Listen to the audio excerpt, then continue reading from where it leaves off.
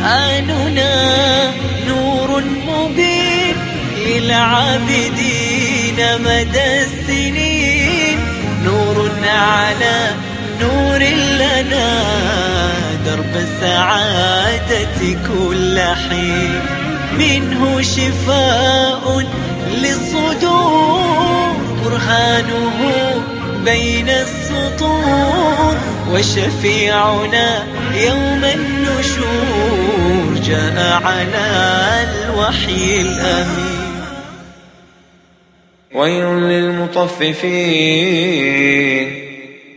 تهديد شديد من رب العالمين لمن يبخس الناس أموالهم ويغشهم، فحقوق العباد ذات شأن عظيم عند رب العالمين.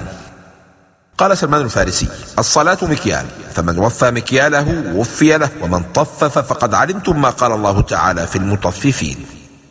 إذا كان الويل لمن طفف مكيال الدنيا، فكيف حال من طفف مكيال الدين؟ وفي الحديث: أسوأ الناس سرقة الذي يسرق من صلاته، لا يتم ركوعها ولا سجودها ولا خشوعها. وإذا كالوهم أو وزنوهم يخسرون. الأصل كالوا لهم ووزنوا لهم، ولكن حذفت اللام لأن هؤلاء المطففين أكلوا حقوق الناس ونقصوا الكيل عند الوزن، فنقص اللفظ وحذفت اللام، وهذا من الأساليب البيانية الرائعة، وتناظر بديع جميل بين اللفظ والمعنى. أراك حريصا على حقك، ماذا عن حقوق الآخرين؟ ألا يظن أولئك أنهم مبعوثون. قال عمر بن عبد العزيز يوما لرجل شتمه: لولا يوم القيامة لأجبتك. ألا يظن أولئك أنهم مبعوثون ليوم عظيم. هذا سر انتشار العدوان بين الناس، العدوان على الأموال والأعراض والأبدان والإنسان والحيوان. يوم يقوم الناس لرب العالمين. أحسن وقوفك بين يدي ربك في الظلام ليسهل عليك القيام غدا وسط الزحام. من لم يذكر أثناء معاملة الناس قيامه لله يوم القيامة فسيميل إلى العدوان ومآله إلى النيران. كلا إن كتاب الفجار لفي سجين.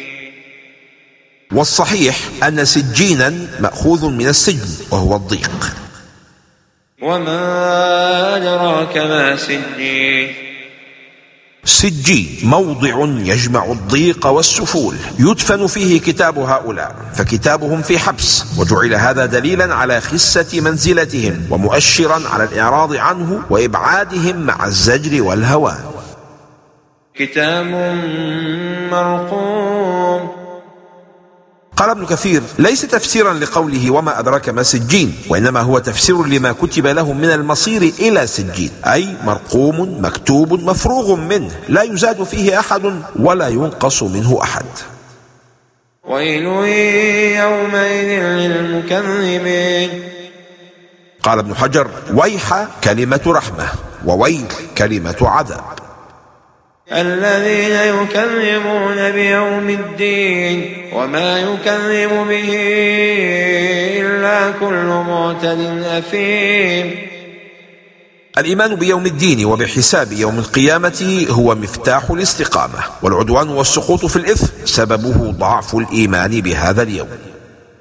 إذا تتلى عليه آياتنا قال أساطير الأولين. وصف الله هؤلاء المكذبين بثلاث صفات، هي الاعتداء على الحق، والمبالغة في ارتكاب الآثام، والجرأة في افتراء الكذب، بأن وصفوا القرآن بأنه ليس من عند الله.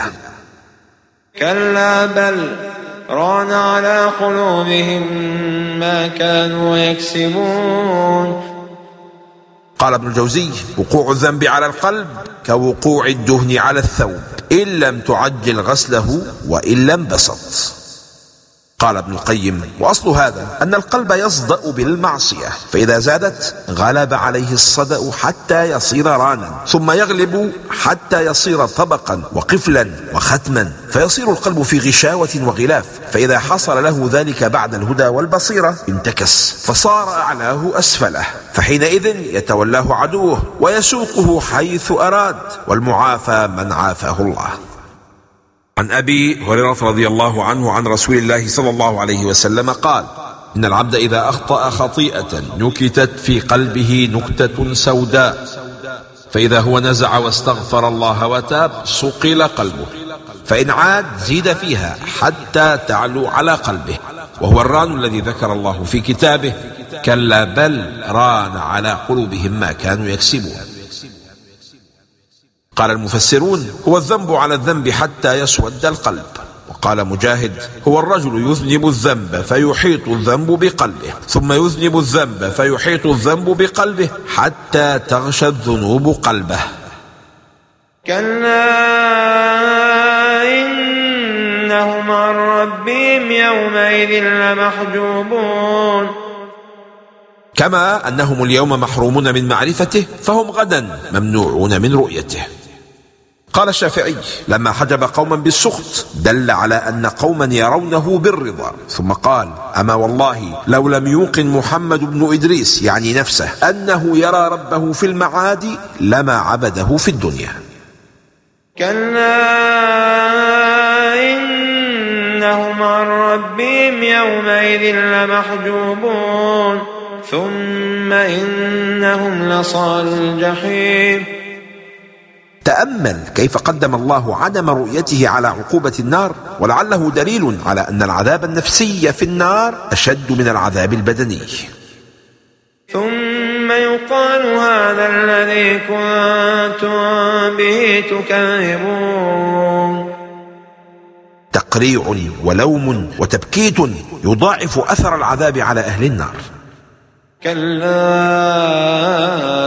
إن كتاب الأبرار لفي عليين وما أدراك ما عليون كتاب مرقوم. كتاب الأبرار في عليين في أعلى الجنة، وهو كتاب قد كتب عند الله قبل أن يخلق السماوات والأرض ب50,000 سنة. يشهده المقربون.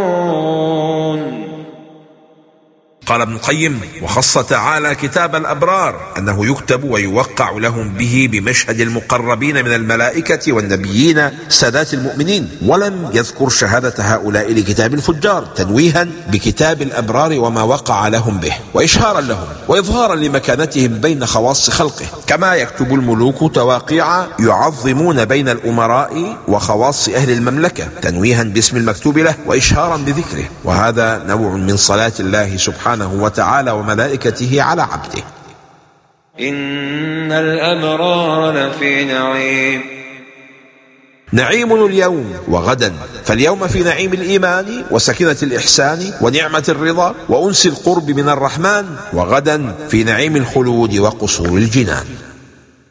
على الأرائك ينظرون. قال القشيري: أثبت النظر ولم يبين المنظور إليه لاختلافهم في أحوالهم، فمنهم من ينظر إلى قصوره، ومنهم من ينظر إلى حوره، ومنهم الخواص، فهم على دوام الأوقات إلى الله ينظرون. تعرف في وجوههم نظرة النعيم. علامتان بارزتان في وجوه أهل الجنان: الضحك والاستبشار، وما زاده الله في وجوههم من النور والحسن مما لا يصفه الواصفون ولا يحيط به الأولون والآخرون. يسقون من رحيق مختوم. من الذي يسقيهم؟ حلق بخيالك وتمنى على الله من الذي يسقيك. قال أبو عبيدة والزجاج: الرحيق من الخمر ما لا غش فيه ولا شيء يفسده.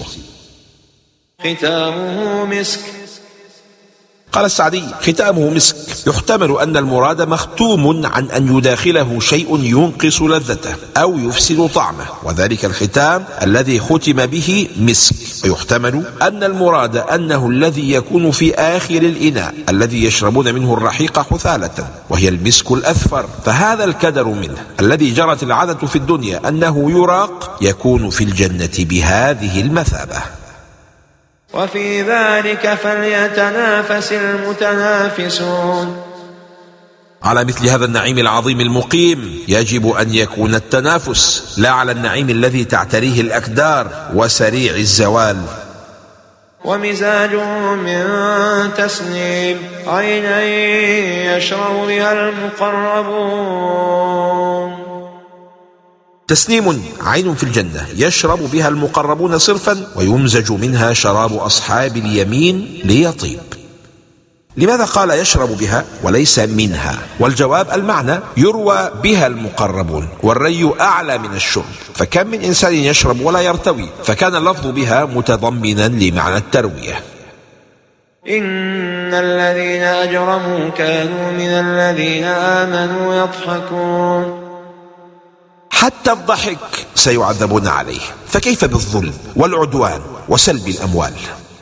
بحسب قدر الإجرام تكون سخرية أهل الطغيان من أهل الإيمان. وإذا مروا بهم يتغامزون. الغمز بالعين مسجل في الصحائف وتكتبه الملائكة وستحاسب عليه. وإذا انقلبوا إلى أهلهم انقلبوا فكهين. وهم لإيغالهم في الكفر والفسوق والعصيان لا يكتفون بالغمز واللمز عند رؤية المؤمنين، بل يجعلونهم عند عودتهم إلى أهليهم مادة للتفكه والضحك. وإذا رأوهم قالوا إن هؤلاء لضالون. اتباع الهدى ضلال، والاستمساك بالحق فساد، هذا ما تسير به الرهبان وتطلقه بعض وسائل الإعلام. وما أرسلوا عليهم حافظين.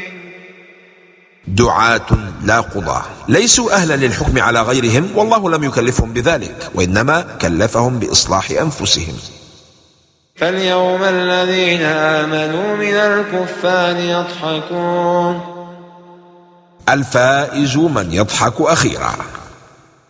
هل ثوب الكفار ما كانوا يفعلون. التعبير بثوب إنما هو من باب التهكم والتعيير، كما في قوله تعالى: فبشرهم بعذاب أليم.